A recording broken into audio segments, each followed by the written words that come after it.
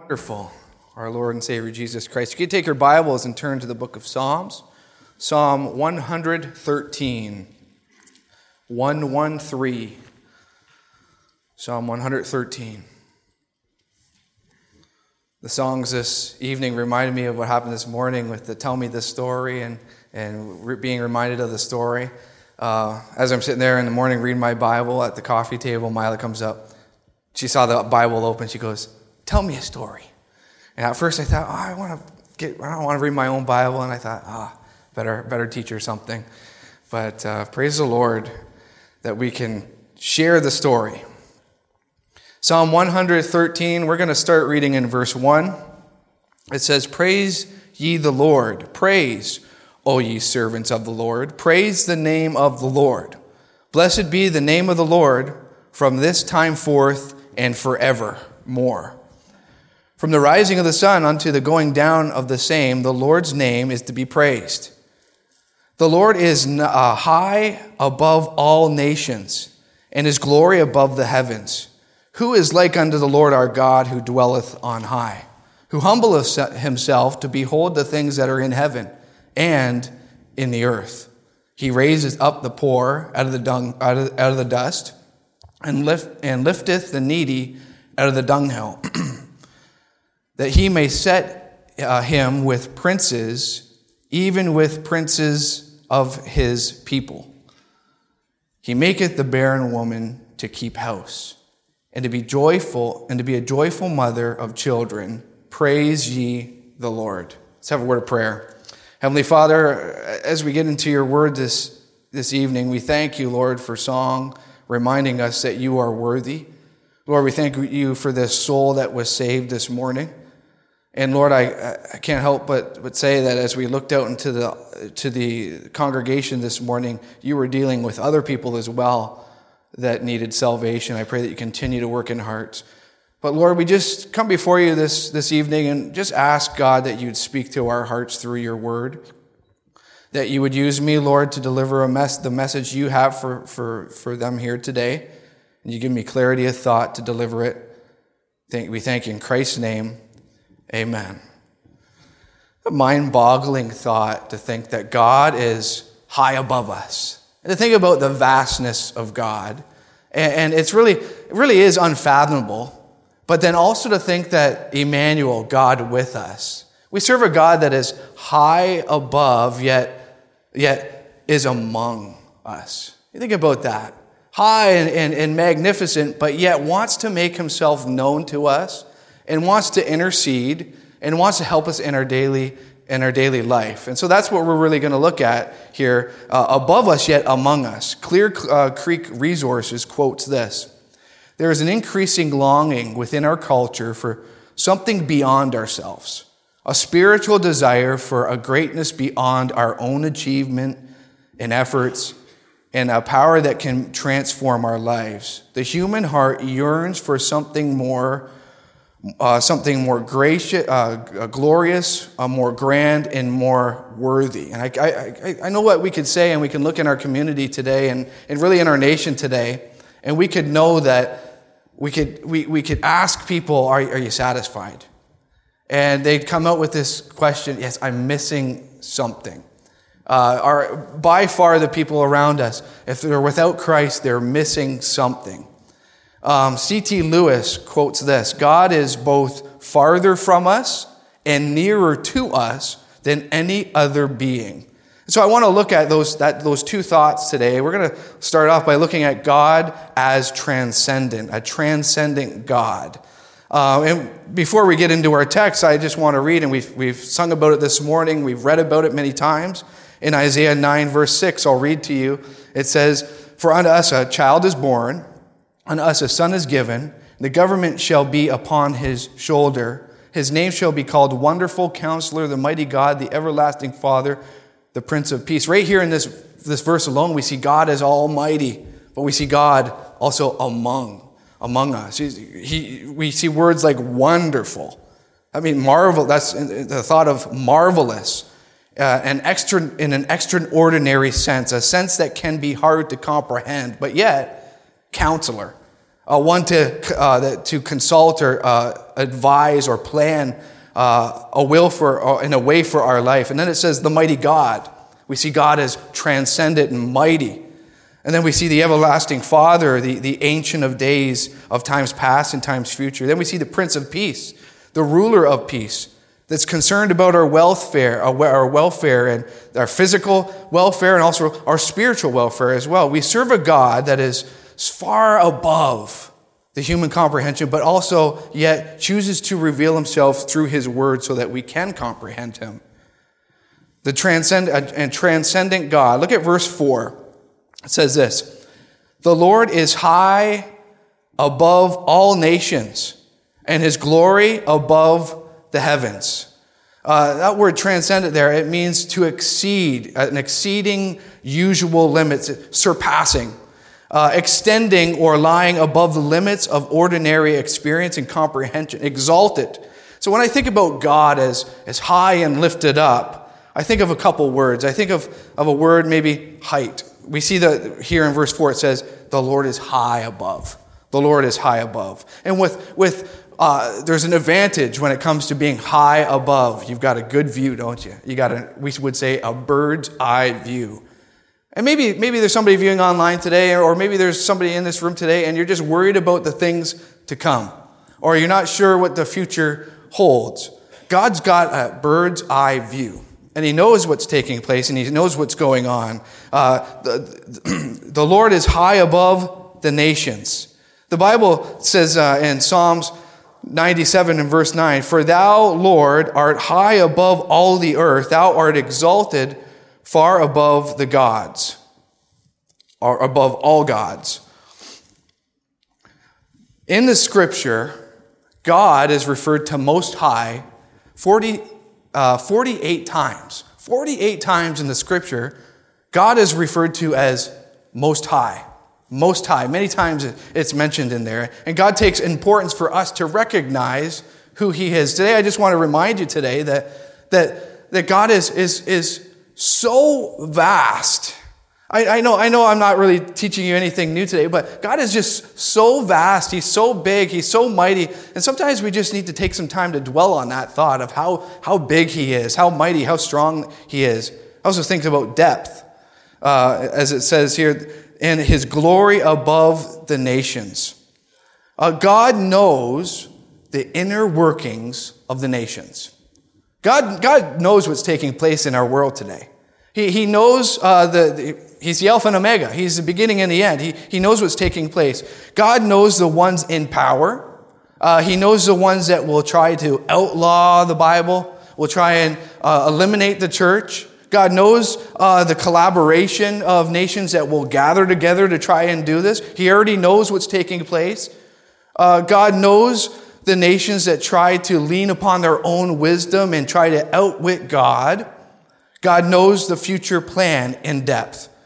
God knows the nations that will line up for one world order and the ones that are going that way already. The Bible says in Romans 11, verse 33, "Oh, the depth of the riches both of the wisdom and knowledge of God. How unsearchable are his judgments and his ways past finding out.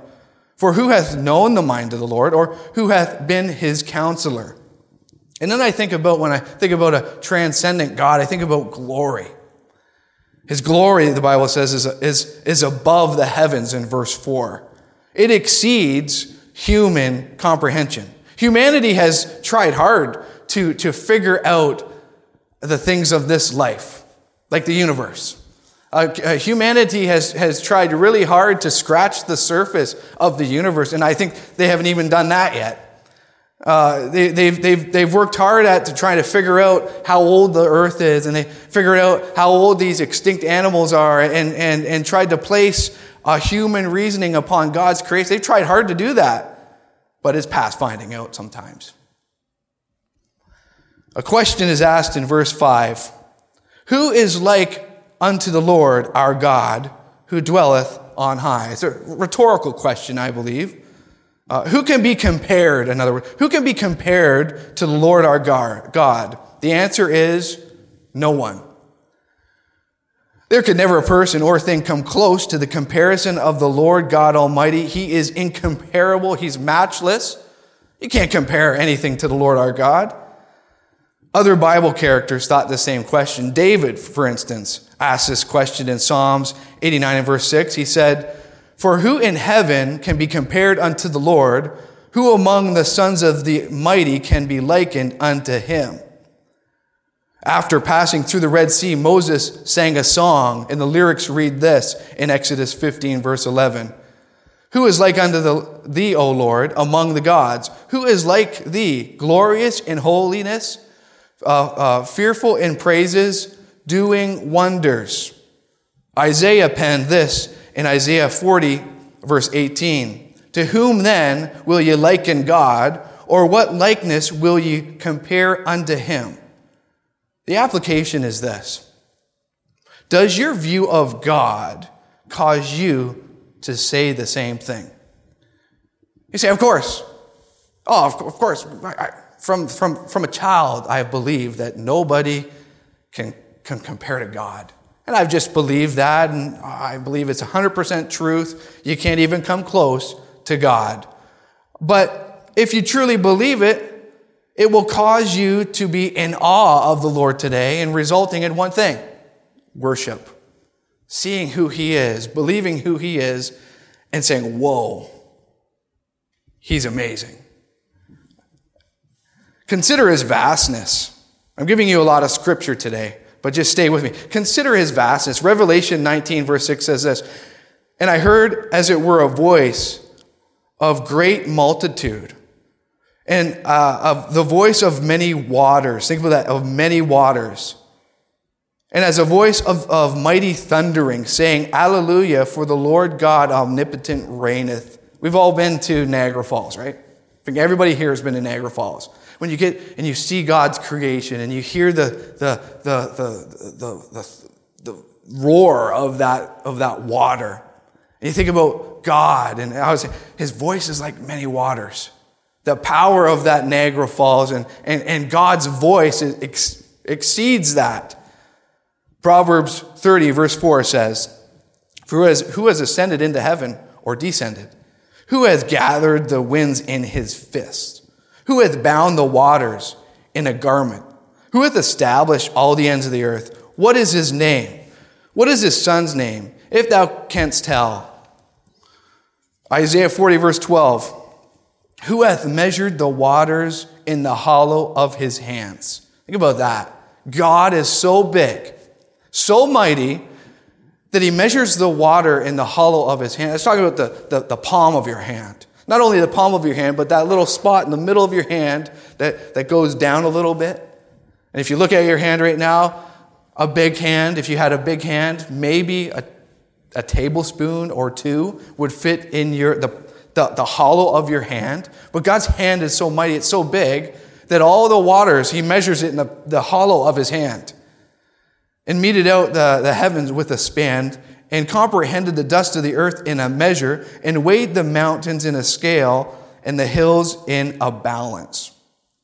Who hath directed the Spirit of the Lord? Or being his counselor hath taught him? Isaiah 66, verse 1, "Thus saith the Lord, the heaven is my throne, and the earth is my footstool, which is the house that ye build unto me. And where is my place of rest?" You think about God. I mean, we think about the globe being so big, but to God, it's just a step. That's how big he is. And so I'm really just giving you this scripture this evening to just remind you that we serve a huge God. I mean, that really he's so immense, he's so big that we can't fully comprehend it. I mean, we have his word, and we can know God through his word, but to understand his vastness, it is past finding out, the Bible says. That being said, we serve a God, secondly, that we serve an immanent God, an immanent God. And when I say that word immanent, I'm not referring to the thought of could happen at any time. I'm not referring to that. I'm referring to, as it's spelled, immanent.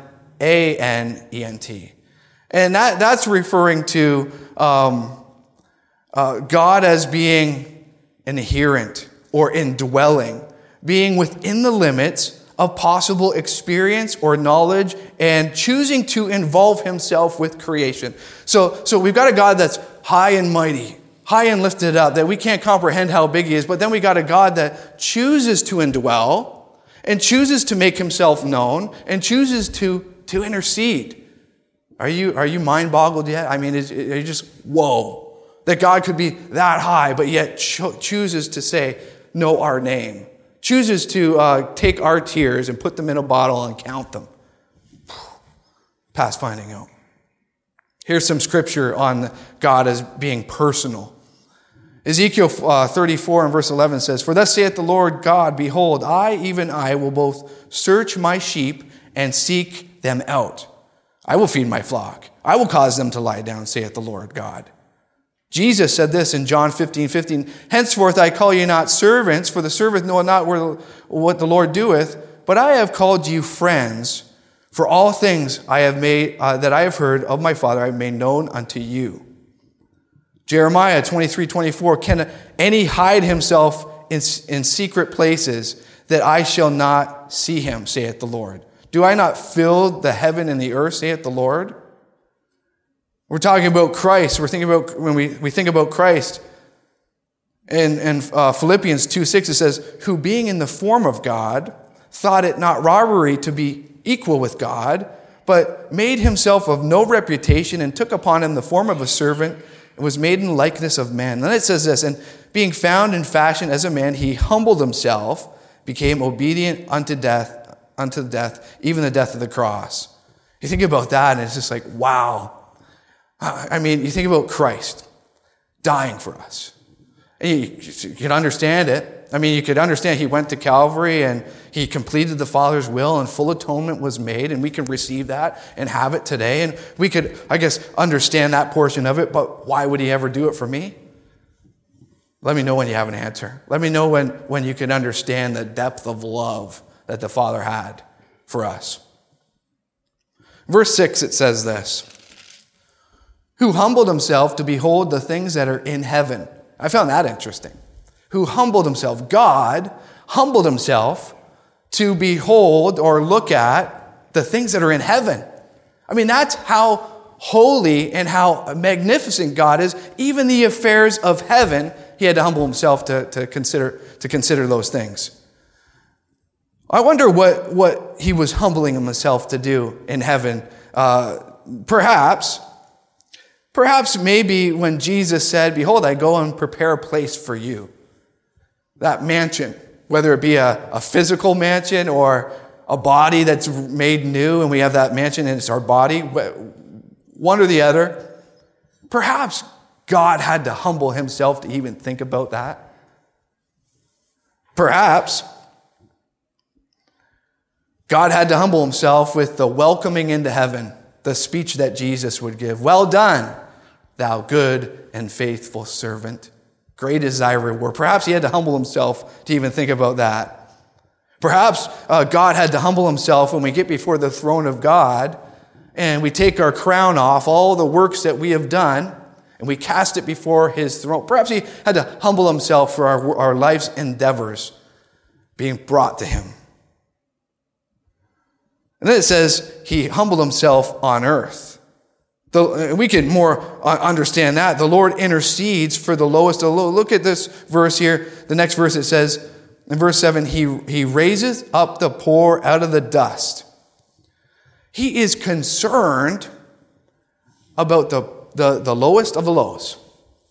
He's concerned. God, Jesus Christ, is concerned about the lowest of the lows. The poor, the Bible says here, the poor out of the dust. He raises out the poor out of the dust. He's also concerned here, and it goes on to say, he lifteth the needy out of the dunghill. He lifteth the needy out of the dunghill. And we can all say that maybe at one point or another in our life that we have been there. You think about he took me out of that miry clay, that verse, and he set my feet upon a rock. You think where God has taken you from. We've all been poor. We've all been in that place of spiritual bankruptcy. And God said, I'm going to take you up out of that place. I'm going to set your feet upon a rock. This rock is Jesus. And for him to care about that, care about our affairs of this life, should really cause a reaction of worship.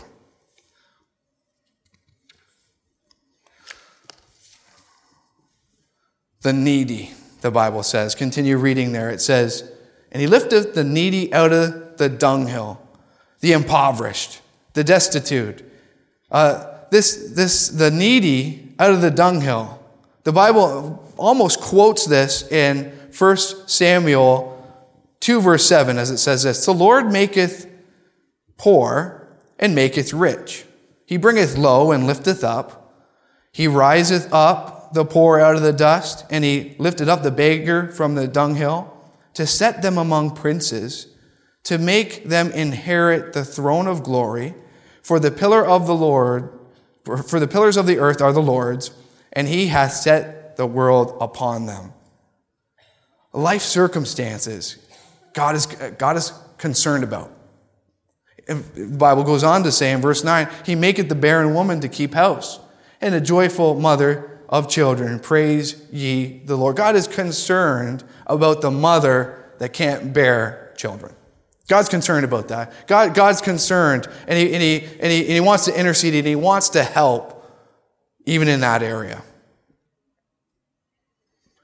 Our response should be that of David, when David penned in Psalms 8 and verse 3, when I consider the heavens and the work of thy fingers, and the moon and the stars which thou hast ordained, what is man that thou art mindful of him, and the son of man that thou visitest him? For thou hast made him a little lower than the angels. Thou hast crowned him with glory and honor. Thou madest him to have dominion over the works of thy hands. And thou hast put all things under his feet. We ought to have that same response. Who am I? I mean, who am I that God would want to help me? So we see God as transcendent, high and above. We see God as immanent, wanting to involve himself and dwell in our daily lives. And then we see Jesus. Jesus, a perfect picture of both. Now go over to Luke chapter number 2.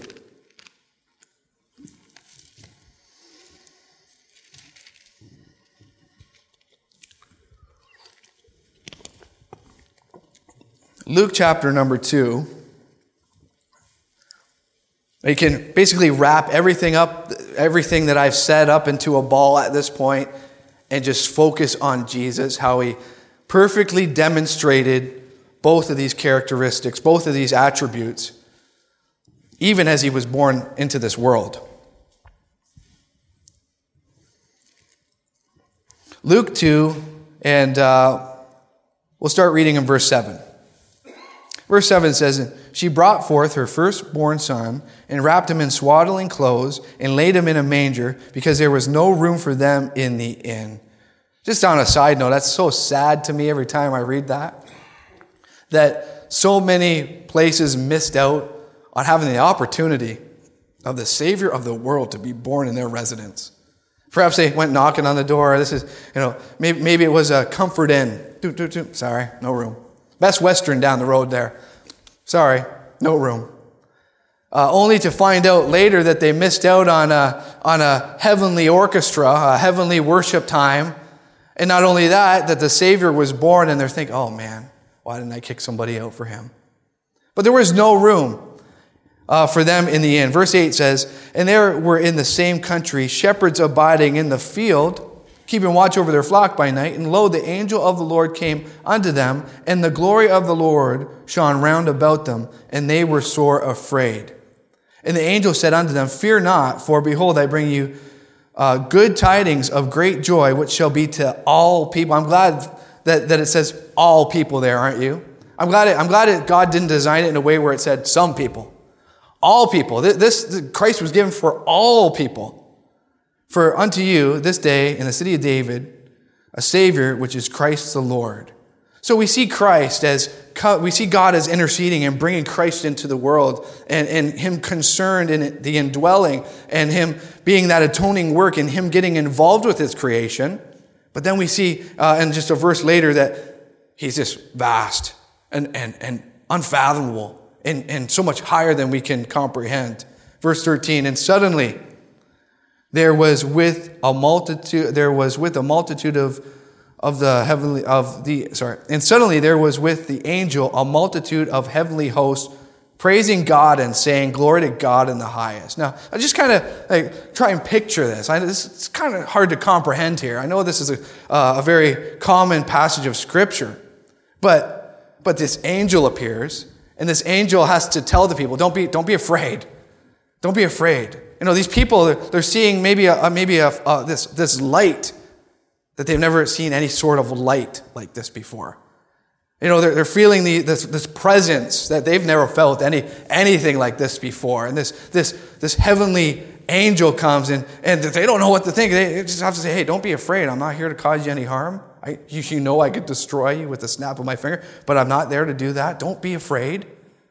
And as he's explaining the baby and how you're going to find them wrapped in swaddling clothes, lying in a manger, verse 13 says, and suddenly there was with the angel a multitude of heavenly hosts praising God. Praising God. I just kind of imagine it like a portal. Maybe this portal just came out and bam. Or maybe just in the bat of an eye, it was just like, boom, a multitude of heavenly hosts. What was that? What is that? Multitude of heavenly hosts. There was one angel, and then bam, a multitude of heavenly hosts. A lot of commentators believe it was an angelic army. The multitude, they say, could be up to 10,000. Could you just imagine this? Just these mighty angels, bam, just to say, hey, God is high and above. This baby, this Christ being born into the world, he is God in the flesh. And can you even fathom it? I mean, I could try and tell you about it today. But can you even fathom the vastness of this night when this angelic army, if that's what it was, just appears, saying, glory to God in the highest, on earth, peace, goodwill toward men. There was a worship service taking place at the birth of Christ. Just to say, hey, he is high above what you could think or what you can imagine, but yet he's going to be subjected unto man, and he's going to die for the sins of the world. So we see both the transcendence of God and the immanence of God at his birth. But then if you just flip over a page and you flip over 12 years, you go to verse 46, we see it even as a child, the transcendence of God and the immanence of God. In verse 46 it says, and it came to pass that after 3 days they found him in the temple, sitting in the midst of doctors, both hearing them and asking them questions. So Jesus is now 12 years old. It's his first trip off to the temple, and they went a day's journey without Jesus. They get to the end of their day and they realize, maybe it's time to come in. They pitched up their tent and they're calling for Jesus, only to get no response. Oh, we've lost Jesus. They have to go back to Jerusalem and find him. And when they do find him after 3 days, he's in the middle of doctors, and he's hearing them, and he's asking them questions. And verse 47 says, and all that heard him were astonished at his understanding and answers. I mean, doctors, professors, seasoned men of the Word of God are sitting and their ears are open to a 12-year-old. How can this be? Because he is transcendent. I mean, he's high above. And they were in awe of what was taking place here. The Bible says astonished. It means dumbfounded, to be put out of wits or to be bewitched. His parents had a hard time understanding God's will. In verse 48 it says, and when they saw them, they were amazed, and his mother said unto him, Son, why hast thou dealt with us? Behold, thy father and I have sought thee sorrowing. And then Jesus says this, and he said unto them, How is it that ye sought me? Wist ye not that I must be about my Father's business? And the Bible even says, and they understood not the saying which he spake unto them.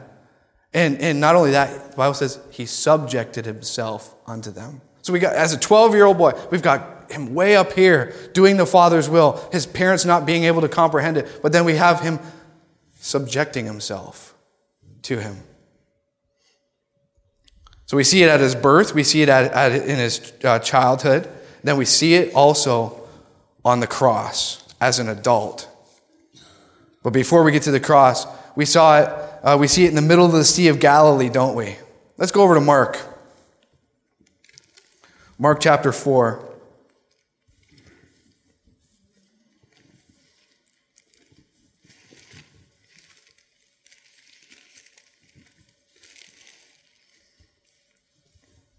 Verse 37. Now the disciples are in the middle of Galilee, and a storm occurs.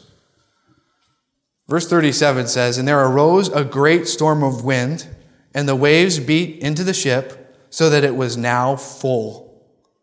And he was in the hinder part of the ship, asleep on a pillow, and they awake him, and said unto him, Master, carest thou not that we perish?" So we've got the Lord God not affected by what's taking place. This is a deadly storm. The ship is full. We've got him not affected and not even fazed at the thought of that, because he is all sovereign. He's always in control. And then they come to him and they say, "Don't you care about us, Jesus? We've got in other words, here's a prayer request, Lord. Don't you care that we're about to die?" And at the same time, he is high and he's lifted up and he's transcendent, but he's immanent and he cares. And all he has to say is this in verse 39, "Peace, be still." And the winds and the waves obey him. And then we also see it on the cross. Jesus went to the cross to atone for the sins of the world, and he was actively involving himself with his creation. When Jesus was on the cross, one of the cries of the cross was, "Father, forgive them, for they know not what they do." See, he was concerned about his creation. I mean, those that would backstab him, and those that would nail those nails in his hands and in his feet, he was concerned about them. "Father, forgive them. They don't know what they're doing." Yet, he would cry on the cross, "It is finished." And the mighty hand of God would come in, and he'd rip the veil in two. The earth would quake, signifying, and even the soldier said, "Surely this was the Son of God." He's transcendent, he's immanent. Yet, Christ cared enough about his family. When he said, "Woman, behold thy son," then he saith unto his disciple, "Behold thy mother." There's really only one thought here. If we truly see God as being high and lifted up and magnificent and mighty, but yet willing to come down to where we are, this ought to cause us to bend the knee. This ought to cause us to say, "Wow, God, thank you. Thank you for what you've done, Lord. Thank you for coming to me." This ought to cause us to be humbled. This ought to cause us to worship. This ought to cause us to praise that a God so holy would be concerned about you. That a God so righteous would lay down his life. The Bible teaches that we're all sinners. We've all fallen short of the glory of God. There's none righteous, no, not one. We're all condemned. And Jesus Christ came to make a way. He came to forgive us of our sins, but whosoever received him, to them gave he power to become the sons of God, even to them that believe on his name. There has to come a time where you say, I realize who I am. I'm a sinner. I'm on my way to hell. I realize who Christ is. He's a Savior. And if I'll receive Christ in faith, I'll become part of his family. So where are you today? Where do you fit in this? In the transcendence of God. Remind yourself on how high and mighty and how strong and who God is. But remind yourself that he's come, Emmanuel. That is, he is with us. Let's pray. Heavenly Father, we thank you for the thought that you are mighty and magnificent, but yet there's Jesus, the great intercessor, the one who has bared the sins of the world on his shoulders and given us hope, given us redemption. I pray, God, maybe There's somebody here today that maybe they just need to thank you for it, Lord. Maybe they just need to come and be reminded or remind themselves of how vast and how magnificent and how mighty you are. Or maybe they just need to remind themselves who Jesus is. We thank you for this thought. In Christ's name we pray. Amen. Would you stand with me? The altar is open if you want to come pray there in your seat, or if you want to come up to this altar and just thank God for all that he's done. Perhaps you just want to come and thank God for being mighty yet coming down to your level. If you're not saved, maybe you'd like to come up and get that dealt with. Maybe for a long time you've been wondering about it. You've been wondering about heaven and how to get there, and you're not sure. Would you come? Would you come pray? Would have somebody come pray with you? You come as the Lord leads you.